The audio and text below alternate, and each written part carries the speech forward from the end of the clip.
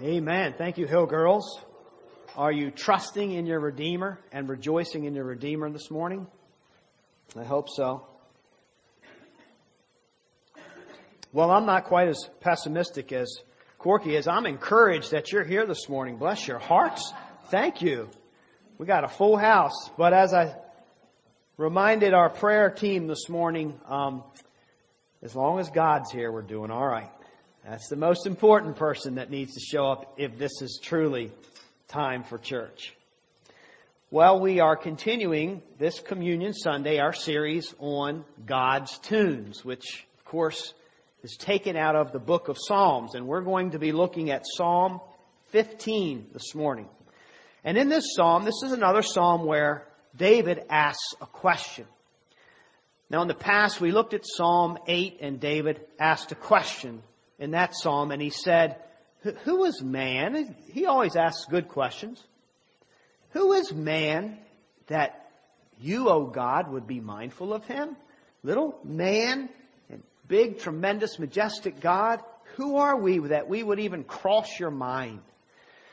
Well, in this psalm, Psalm 15, he asks another good question. It's a different question. And this question that he asks is, who can join or dwell with God on His holy hill? Who can walk with God? Who can sojourn with God? Who can be with God? So he's asking this question, what kind of person or what type of person would want to fellowship, would want to be with God, spend time with God, and what kind of person would God want to fellowship with and spend time with? And so that question is going to be answered in this psalm. And I guess you could put it simply, who would want to hang out with God? And who would God want to hang out with? So let's read this. It's 5 verses. It's one of the shorter psalms. O Lord, who shall sojourn in your tent? Who shall dwell on your holy hill?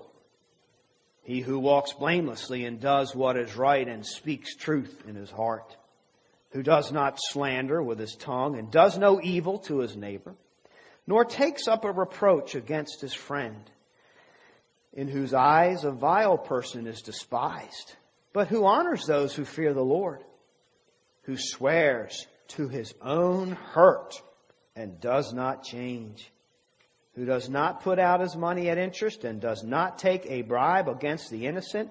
He who does these things shall never be moved. So just so there isn't any confusion, this is not a list of things that we have to do in order to be saved. This isn't David's question. It's not what must we do to be saved. It's what must we do to fellowship with God, to be in the presence of God, to hang out with God. So to clarify, we don't have to do a list of things to be saved. You don't have to do works to be saved. You're saved by grace. But you are saved to works. And we still get that confused to this very day, the difference between justification and sanctification. So it is by grace you have been saved through faith, and this not from yourselves. It is a gift of God, so that no one can boast. For we are God's workmanship, created in Christ Jesus to do good works, which God prepared in advance for us to do. So we're saved by grace, but we're saved to good works. We're saved to obey the law. We're saved to reflect the image of Christ.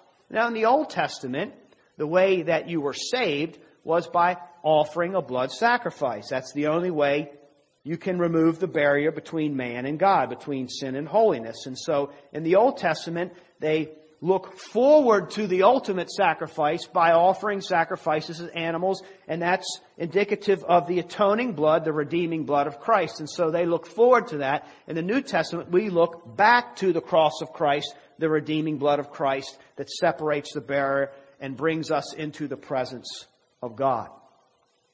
But when you're brought into the presence of God, when you're saved, there is an expectation. God is on a mission, if you will, not just to save us, but to conform us, to fashion us into His image. And that requires that we take on a certain presence, a certain morality. And that's where the law no longer condemns us to God's wrath, but now it lifts us up. Now it conforms us and shapes us. And one of the reasons I prayed this morning that our hearts would be supernaturally transformed by the power of God's Word this morning. That's what we want to happen. We don't want to be Christians that stay in sin. We want to be Christians that fall in love with God's law. And so David is listing a few things, and this is not a comprehensive list. Of course, we find these things in the Decalogue, the Ten Commandments. It's not a comprehensive list, but it's a solid list of characteristics, of descriptions, of a kind of person that would want to spend as much time as possible with God, and a description of who God delights in once they have been saved by grace. So this is a worship song that we certainly can apply to ourselves. This is our service, that we commune with God. We're going to come and fellowship with God at the Lord's Supper this morning, where we come and He invites us to partake of His body and His blood in remembrance of Him. This is totally a fellowshipping experience. And then we're going to worship God and exalt Him through our praise this morning. So this is a time of fellowship. And if you want to know what kind of person does God delight in, David's going to help us along the way with that. And in this song we see I'll distill it to three characteristics. We're going to see that we need to be a man or a woman of integrity. Actually, if I'm going to preach them backwards. But first you would see that we need to handle our money properly, our possessions. Secondly, you'd see that we need to be a person of character, godly character. That's what David points out and describes. And thirdly, we need to be a man or woman of integrity. But I'm going to preach through those backwards. So first characteristic, how he uses his money. Verse 5, who does not put out his money at interest and does not take a bribe against the innocent. And it always enthralls me, intrigues me that the Bible, and particularly Jesus, talks so much about money. He's constantly talking about our possessions and how we use them. And I think it's because it's one of those things in life that we just have to have. You can't go without some kind of bartering, numismatic system. And it's one of those things that we have to have. And therefore, it's one of those things that we can often love too much because we have to have it. And it's kind of like food, We don't want food to be our source of sin, and sometimes get sick and tired of it. And sometimes I want to say, that's it. I'm done with this source of sin. I'm not eating anymore. But I can't do that because I need to eat. And money is the same thing. We can't just say, I'm sick of money consuming me. I'm manipulating it. It's replacing God in my life. And so I just am tired with money. I'm giving it all away. I don't want any possessions because all they do is trip me up. We can't do that. And so the Bible's always teaching us to just be self-controlled about it. Just constant reminders, be self-controlled. Keep the proper perspective. And even in the Old Testament, we have this idea that if you want to spend time with God, then we need to have self-control over our possessions, how we acquire money, and then once we have it, what do we do with it? It is so important to God. It's more important to God than it is to us, I think I could say.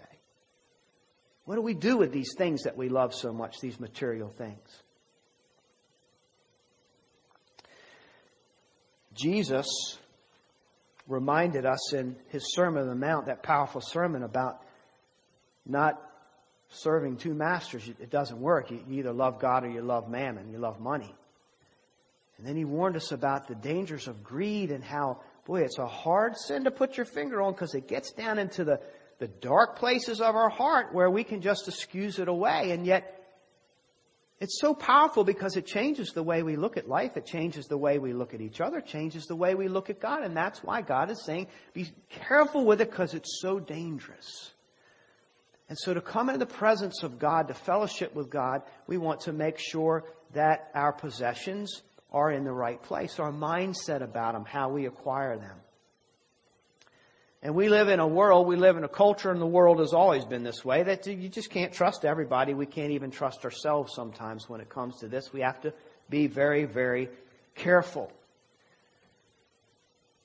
In Nehemiah 5, you'll remember we went through that book, and Nehemiah brings some of the people from Persia because the 70 years of captivity was over, the punishment and chastisement, and he brings them in, and they're back into the promised land. Finally, they cried over it. They longed for it. They missed it, and they're back here. But they're starting from scratch. It was devastated from their enemies while it was primarily vacant. They're scratching, trying to make a living. And among the people of God were wealthy people. And some of the people were very impoverished. And the people that were impoverished could barely even feed their families. They were starving to death. And the people with money would say, here, I'd be glad to lend you money so your kids don't starve to death at a certain exorbitant interest rate. And Nehemiah called them out on that. He called them out on that. This is not the time for you to get rich. God cares about our money. And it's not an indictment against making more money or even charging interest on your money. I mean, the parable of talents, I think, would challenge that, where God says, what? You still have the same amount? You didn't double it? You didn't triple it? It's how we acquire it and what we do with it once we do require it. And the idea is, don't love your money more than God or people. Don't use your money to take advantage of it. Don't use your finances or your position of power to skirt the law because you can bribe people to do that. That's not the kind of character that God is looking for and delights in when we come before Him. So these are the kind of things we want to be searching our hearts for as we fellowship with God this morning. And God also teaches how important it is among our perspective that we use our God-given provisions to invest in kingdom things. Some of us have responsibilities. It's our responsibility to put food on the table. It's our responsibility to clothe our family and our loved ones, or whoever we're caring for that God has put under our charge. We use it for that. But we also use our possessions to invest in the kingdom of God. That is important to God. That's one of the reasons that He gives us money to begin with. I recently read an article in Christianity Today by Ed Stetzer. An article was really about heroes and how not everybody can be a hero. But there are many of us that can help make heroes, so to speak. And then he just told this little story about a man not too long ago, but a while ago. A man was vacationing in Florida, and he was golfing. So he's on a golf course in Florida. And there was a young man there that was his caddy. And this young man attended a local unaccredited Bible college in Florida. But as his caddy, the older guy and the young caddy, they were both believers, and they struck up a conversation. And this older guy just really began to like this younger guy. He was fascinated with him. He liked his heart. And so he tells him, he said, well, have you ever considered furthering your biblical studies at Wheaton College? It's a college that, of course, is still in existence today. Solid college. And the young man said, well, that's one of the places that I really would love to go, but I'm not financially able. And so the older guy says, well, I'm actually on the board of that college, and I'll tell you what. I'll pay your first year tuition, and then I will work very hard at trying to get a scholarship for you for the remaining time if you attend.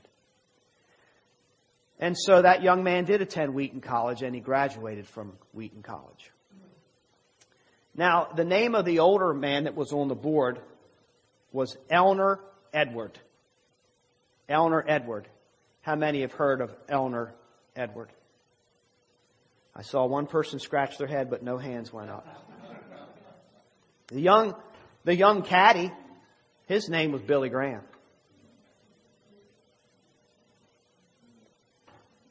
Investing. Do we even look at our money as potential to invest in the kingdom of God? That maybe God, it's running through our fingers for that very reason? This is a kind of men and women that God likes to spend time with, that have let the light of the gospel come into even the dark parts of their hearts where they're not holding on to things so tightly. But they're generous. God loves a cheerful giver of all things. How many of us put our money in the plate or write the check with a smile on our face? It is an honor to give to God. It's just an honor. He could say, keep your money. I don't want it. Buy whatever you want with it. Keep it. But He says, I'll share in my plan that shall come to pass. You can be a part of it. It's an incredible opportunity. And we want to keep our eyes open for ways in this congregation that we can further exalt God. That we can make sure saints are edified and that the lost are being evangelized. And thank you for those of you that have your eyes open. Thank you for those among us that invest in the kingdom of God, that invest in this kingdom outpost that's building on the rock. None other than Jesus Christ and His revealed Word in Holy Scripture. A powerful tool to abiding in Christ. And then the second attribute or characteristic that we see is godly character. That's what David's describing here in verse 2. He who walks blamelessly and does what is right. And then verse 4, in whose eyes a vile person is despised, but who honors those who fear the Lord. And all these, if you look all these words up, what you basically wind up with is a very well morally rounded person. This describes a man or a woman as one who is diligently working on the flaws in their lives, the things in their lives that upset God, the things in their lives that they read in His Word that God's against. He doesn't like them. They cause separation, breakage, their sins, their transgressions, and they're constantly chipping away at these things. Not moral perfection. It's unattainable in this life. We get that through Christ. Christ did that for us. But somebody who's constantly chipping away and working at their lives to make them look more like Christ. So they're morally well-rounded.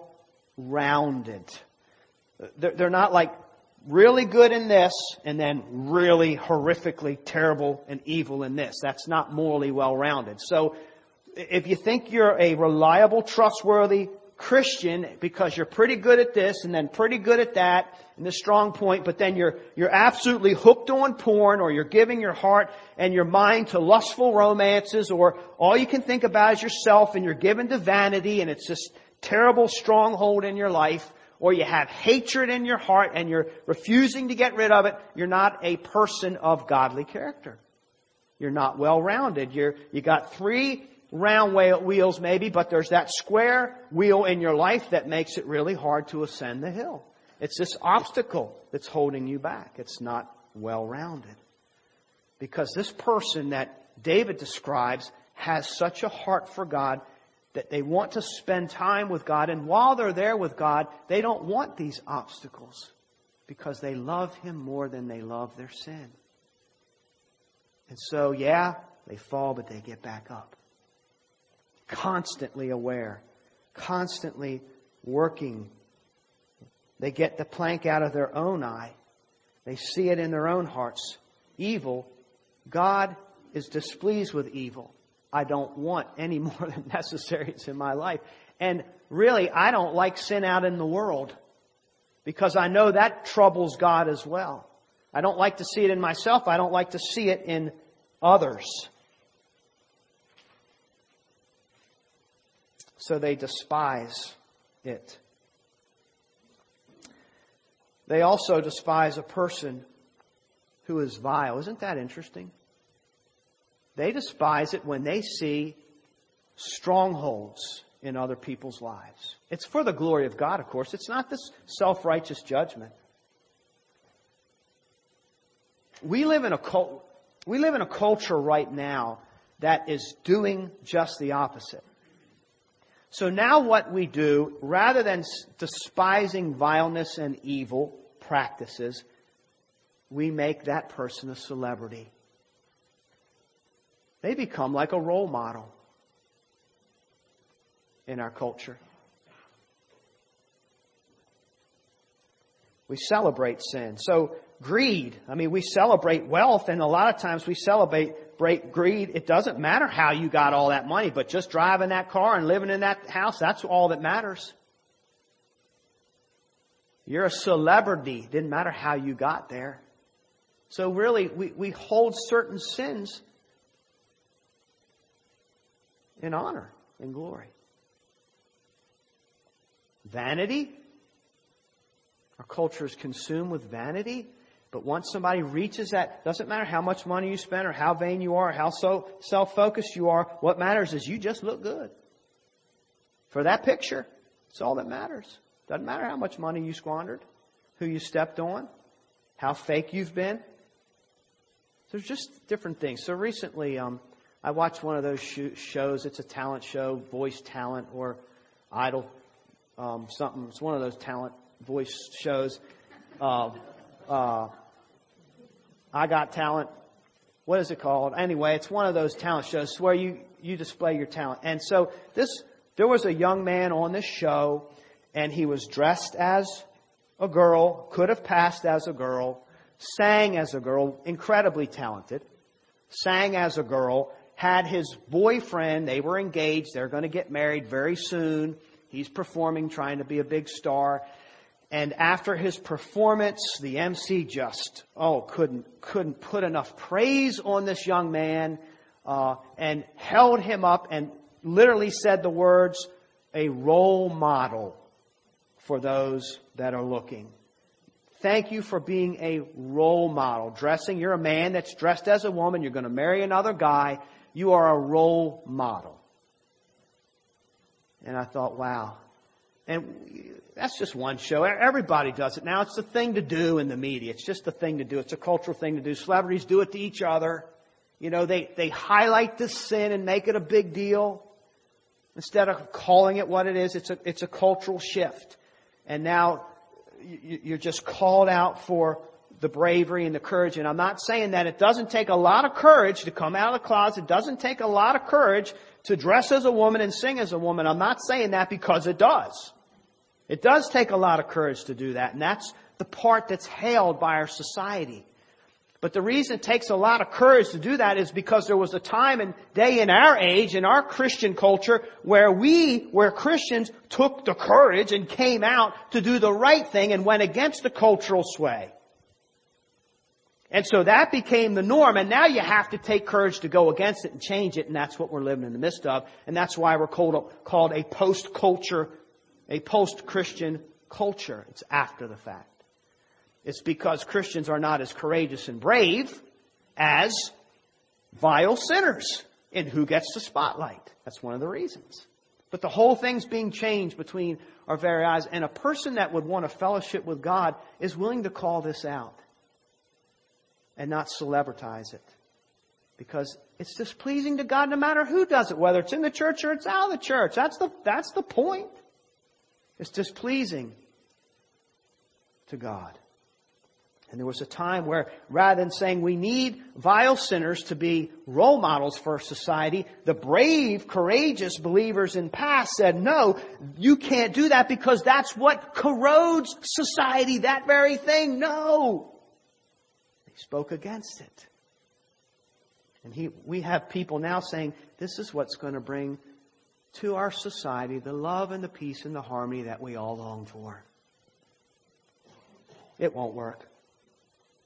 So this person is really troubled and bothered by the sin in their heart, by the sin in other people's heart. They're not cold to it. They're not callous to it. It just bothers them, and they keep chipping away and keep chipping away. They keep coming to the altar and they keep praying that prayer. They keep memorizing and quoting that scripture. Reminds me of a story as things bother you and trouble you. Mark Twain. So he says, when I was a boy, I was walking along the street in town and I saw this cart heaped with delicious watermelons. I just had to have one. I love watermelons. And so I snuck up to that cart and I grabbed one and I ran into the alley. And I cracked it open and I sunk my teeth into that watermelon. But no sooner had I done so when a strange feeling overcame me. And without a moment's hesitation, I went back to that cart and I replaced that melon and stole a ripe one.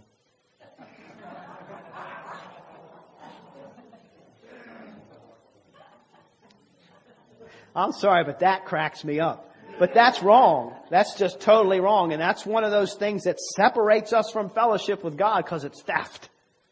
But He's just funny the way he puts it. God desires a people of character. He avoids doing those kind of things. And He doesn't highlight sin, but He also lifts up His brothers and sisters in Christ, right? He honors those that fear the Lord. And so He's the guy that's saying to His brothers and sisters, here, let's climb the hill together. Here's my hand. Let's do this together. Yeah, that's a tough climb. That's a tough one to overcome in this pilgrimage, but we can do this together. He cares about not just poo-pooing on sin, but also lifting up those that want to serve the Lord and have a fear. Those that are doing what it takes to care. So they're agents of change. They're not just that believer who sits in his Christian armchair and says, oh, the world is so sinful. What are we going to do? Going to hell in a handbasket. Oh my goodness, look at that sin. This person wants, for the glory of God, to be an agent of change. And so they'll call it out, but they'll also go to that ravaged sinner.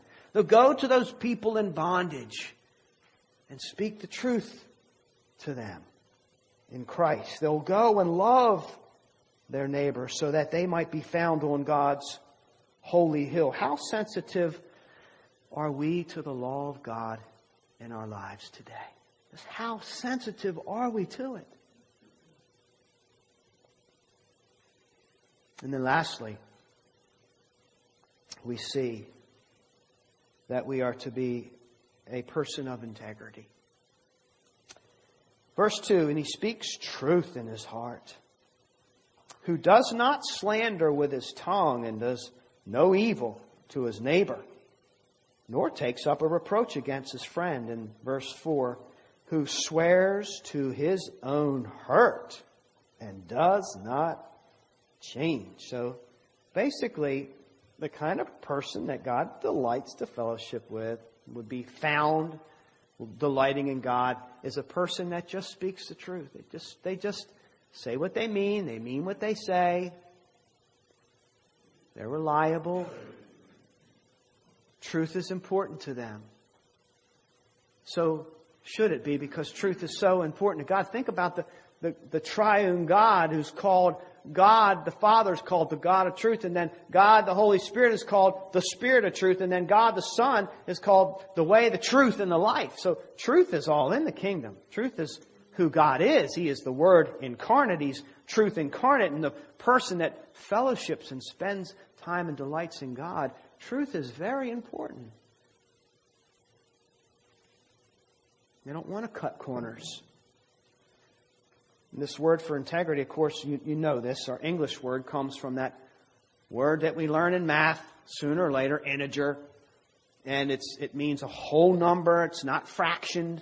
It's whole through and through. It's not there's no parts to it. It's completely one unit. And that's a man and a woman of integrity. There's not fractions. You're this way in one light, but over here you're going to act like this way, and over here you're going to say this, but then you're going to say this. And then Jesus attacked this sin in the Sermon on the Mount. It's called hypocrisy. That's one of the shades of lying and being dishonest. It's where you present yourself as one thing, but really deep down in here, you're not that at all. It's manipulation. It's evil, Jesus said. It's what keeps you out of the kingdom. It's what keeps you out of fellowship with a God that treasures truth because He is truth. Liars take advantage of people, distort the truth, stretch it, and refuse to be real, refuse to live in reality. Truth is God's reality. We either accept it or we reject it. Lying is an attempt. Again, we talked a little bit about this in Sunday school. It's an attempt to be God. It's an attempt to be in control. Because I'm going to lie to you because I want you to think about me in a certain light. I want you to think a certain way about me. So to control you to think about me the way I want you to think about me, I'm going to stretch the truth. I'm going to manipulate things. I'm going to take things out of context and highlight things that don't need to be highlighted. So it's a way to control. And it's a form of bondage, too. What happened in the garden? Man fell for a lie. And Satan said, gotcha. Now you're in bondage to me. You believed me. When you believe people, there's a sense in which you are either set free if they're in the truth, or you just stay in bondage. And lying is a way to keep people in bondage to you. There's a story a very successful businessman tells. Back in the early 1900s, he was just a young buck, and he was a clerk in this very lucrative textile business. We used to have textiles here in this county. You don't see him anymore, but he wanted to work his way up in this factory. He was a factory worker. He wanted to work his way up. He had big dreams, this young man. And one day the boss comes by. Of course, he wants to impress the boss so he can work his way up. And the boss comes by and he begins to talk to him. And in this discourse, he tells him, he says, hey, I got a joke for you. And he tells him a filthy, filthy joke. And the young man refuses to laugh. And the boss says, what's the matter? Don't you think it's funny? He says, no, sir, I think it's very filthy and vile. And the boss said,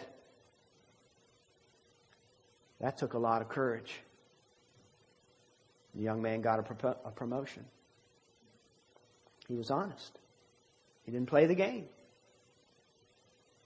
Doesn't always work that way, does it? It could have just as easily meant you just lost your job. You just lost the future that you thought you had. Having guts, so to speak. I just, this very week, heard a true story about Christians.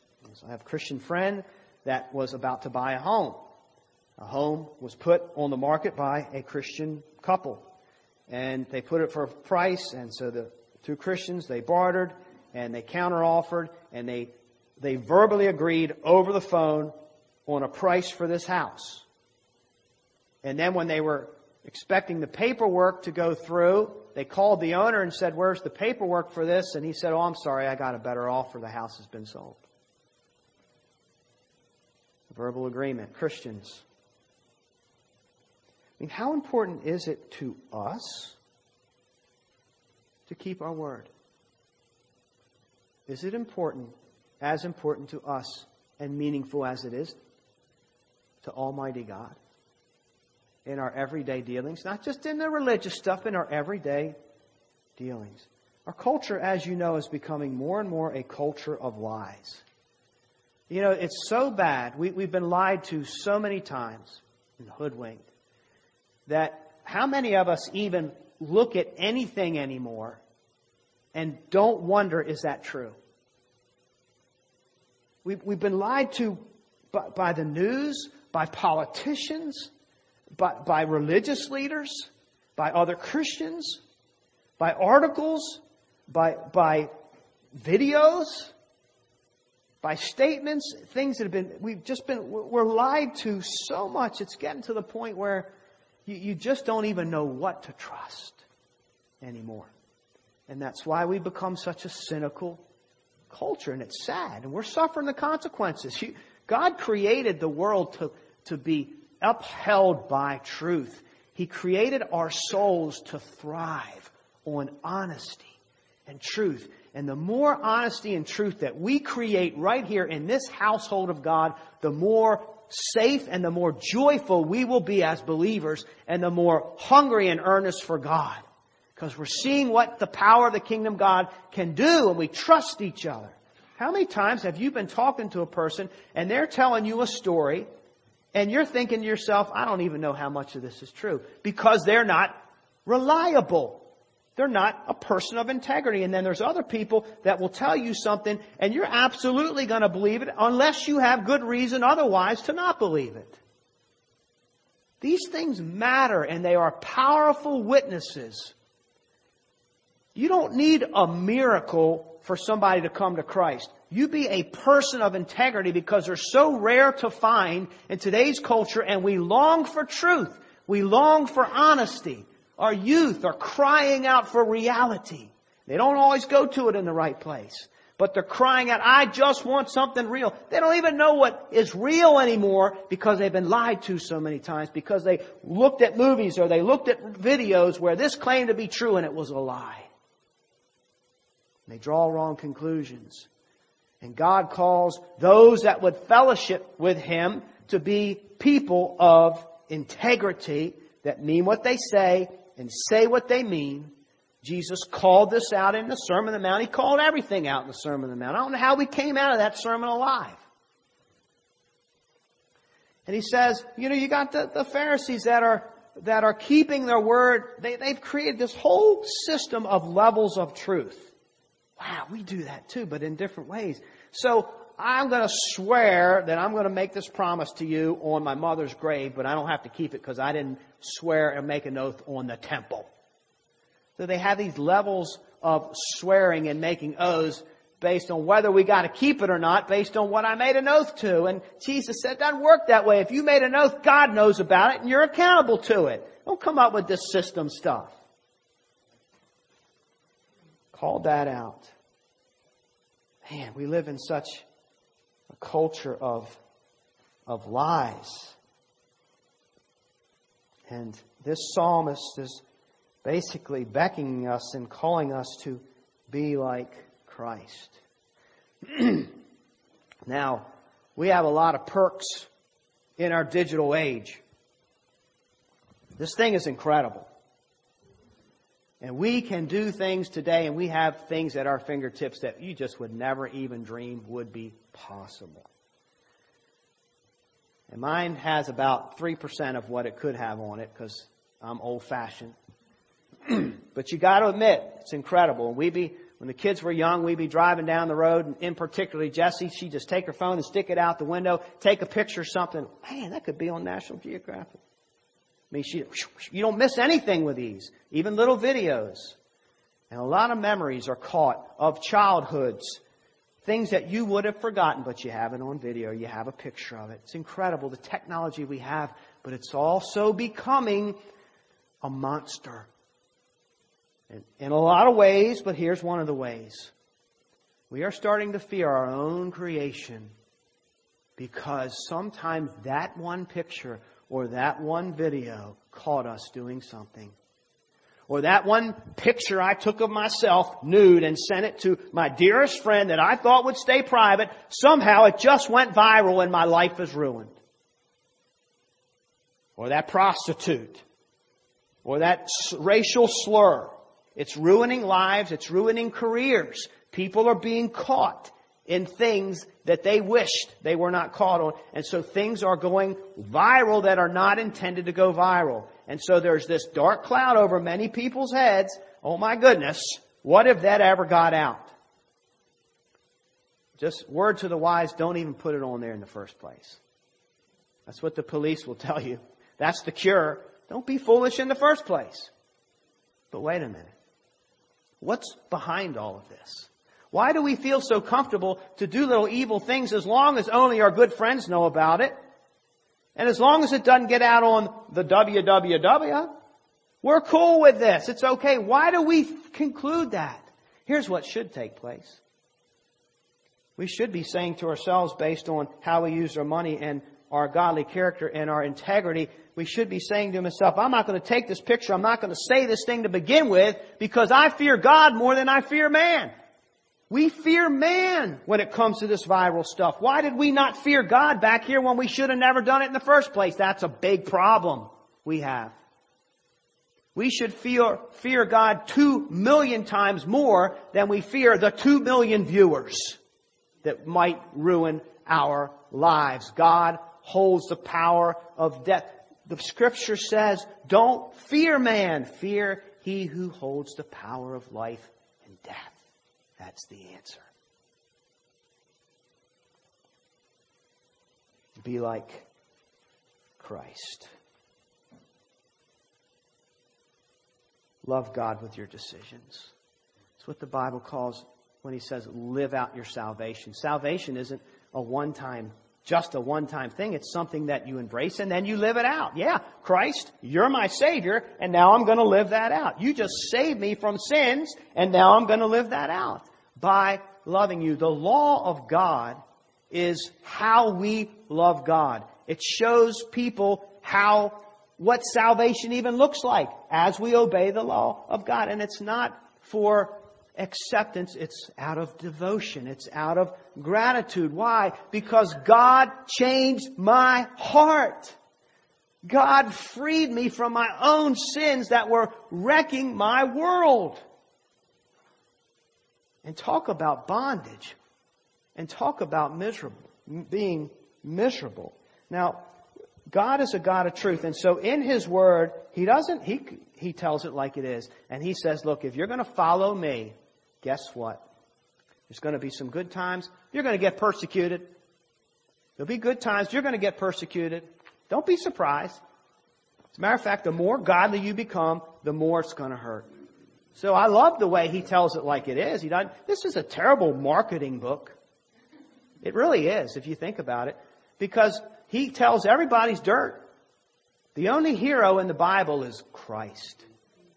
You know what? We look at David and Moses and all these holy, righteous people. The only hero in the Bible is Christ. And that's what the Bible points us to, Christ.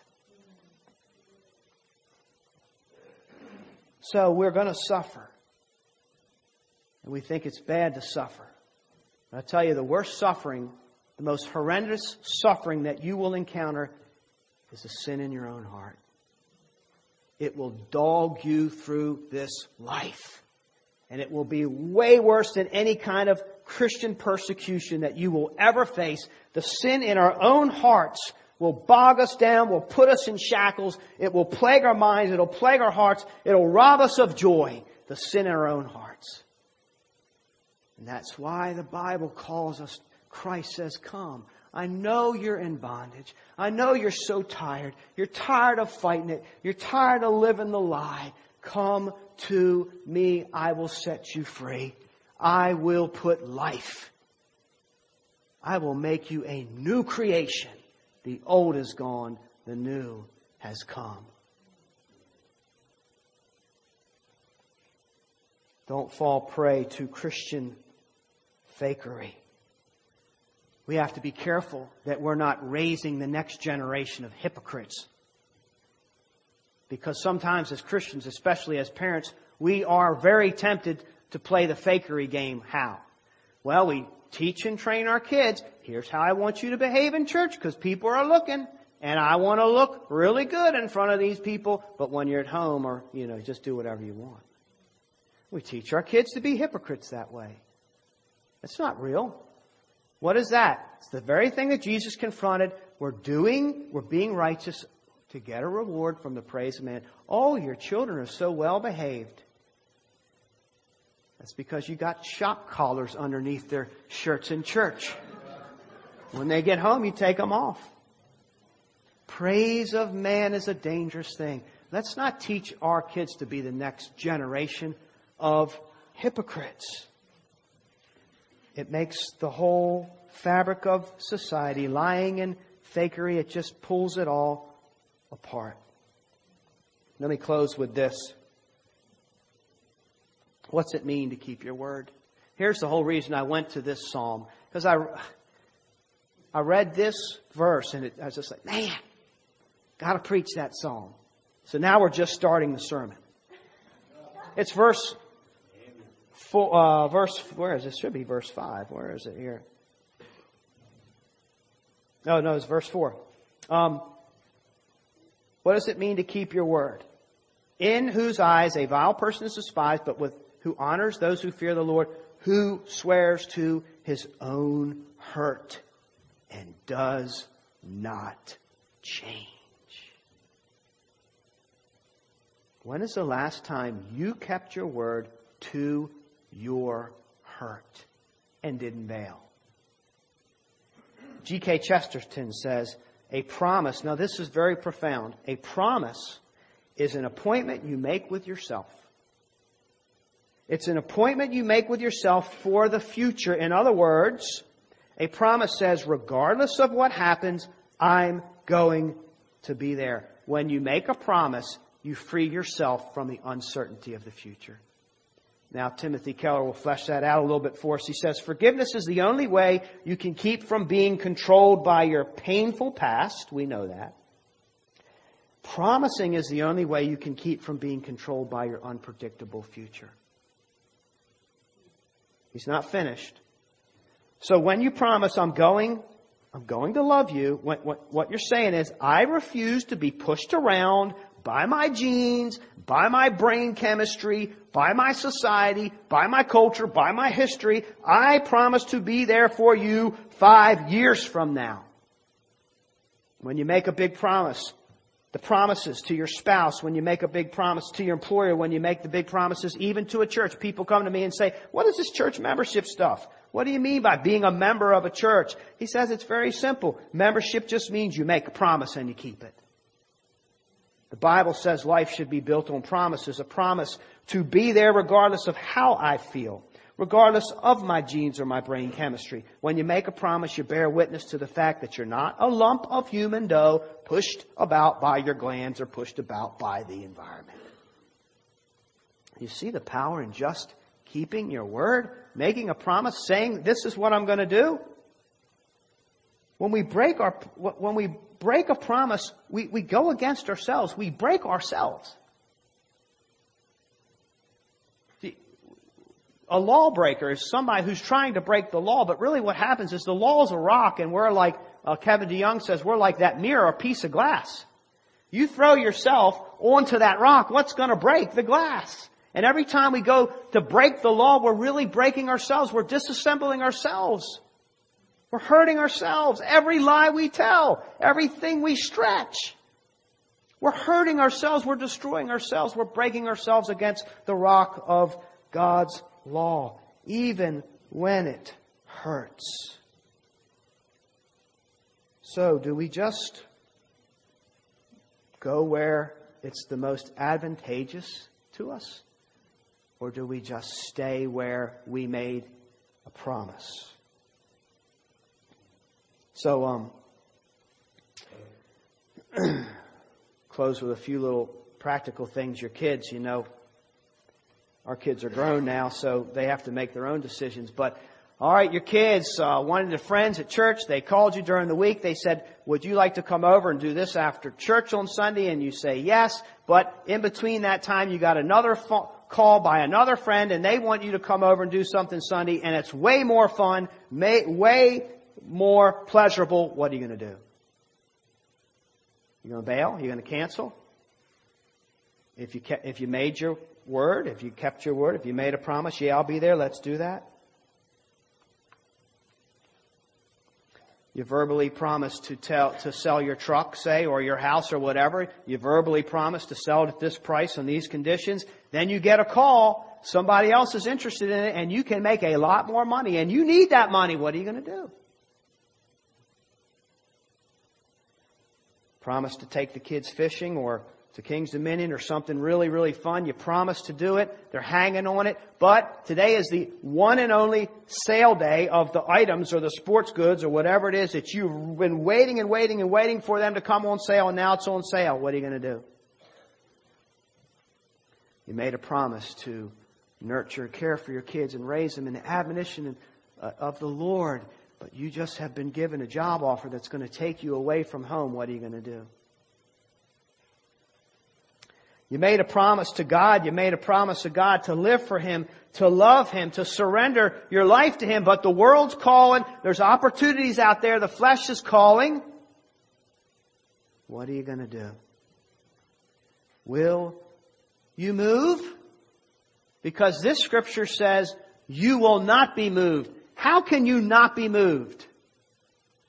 When all these temptations come, and you know they're coming, maybe even right now they're crossing your mind, because you've already made up your mind. You made a promise. When you make a promise, you make your mind up back here, so it doesn't matter what happens up here. I don't have to think and wonder. You ever try to change somebody's mind that's already made up? That's how we need to be when it comes to truth. I think if anything, this psalm challenges us to ask the question, what is my mind made up about? Is my mind made up and firm on the right things? Can I say I made a promise and I aim to keep it? I made a promise and I aim to keep it. I love those words. You know why? Because they come from one of my favorite movies. Yes, Tolkien. Yes, Fellowship of the Rings. Okay, you're with me now and I'm closing with it. If you watch the movie, Frodo's got the ring. And the Fellowship is under attack by the Uruk-hai at this place by the river. They're about to be overcome. And Frodo's realizing, man, hey, I got one too. I got a ring. But he's realizing, I am putting my loved ones, these guys are risking their lives for me. I am putting their lives in danger. I got to go the rest of the way by myself. I cannot take it in good conscience. I can't live with this. And so he sneaks away. He sneaks down to the edge of the river and he gets in the boat. And he begins to go on his own to Mordor. And then, one of the most beautiful cinematic pictures. Here comes his friend, Samwise Gamgee. And he sees Frodo. And he's panic-stricken. Frodo! And so Sam begins to walk into the river, into the water. And he's walking farther and farther to try to get to his good friend Frodo. The problem is Sam can't swim. And so he's over his head. And yeah, the underwater cameras, man, they got it. He's about to drown. His eyes are open. He's sinking. He's down there with the sea creatures, the fish. And the loyal, faithful friend, he's about to die. It's a very, very emotional moment. Sniffling going on in the theater. I'm about to cry just thinking about it. I'm not kidding. About to cry just thinking about it. So then all of a sudden a hand comes down into the water, grabs Frodo's hand. Sam's hand, grabs him, pulls him up into the boat, and there he is sitting opposite of Frodo, soaking wet, practically gasping for air. And it's understood Frodo's like, "Oh, Sam, what are you doing?" And I quote, "I made a promise, Mr. Frodo. A promise. Don't you leave him, Samwise Gamgee. And I aim to keep it." New covenant fellowship. In the Spirit of God, by the grace of God, have you made your promise to God? By the power of God, by the Spirit of God, by the mercies of God, have you made your promise to God? And do you aim to keep it that we all might grab hands and descend the hill and stay in this sweet place of fellowship with Almighty God. May God bless the preaching of His Word.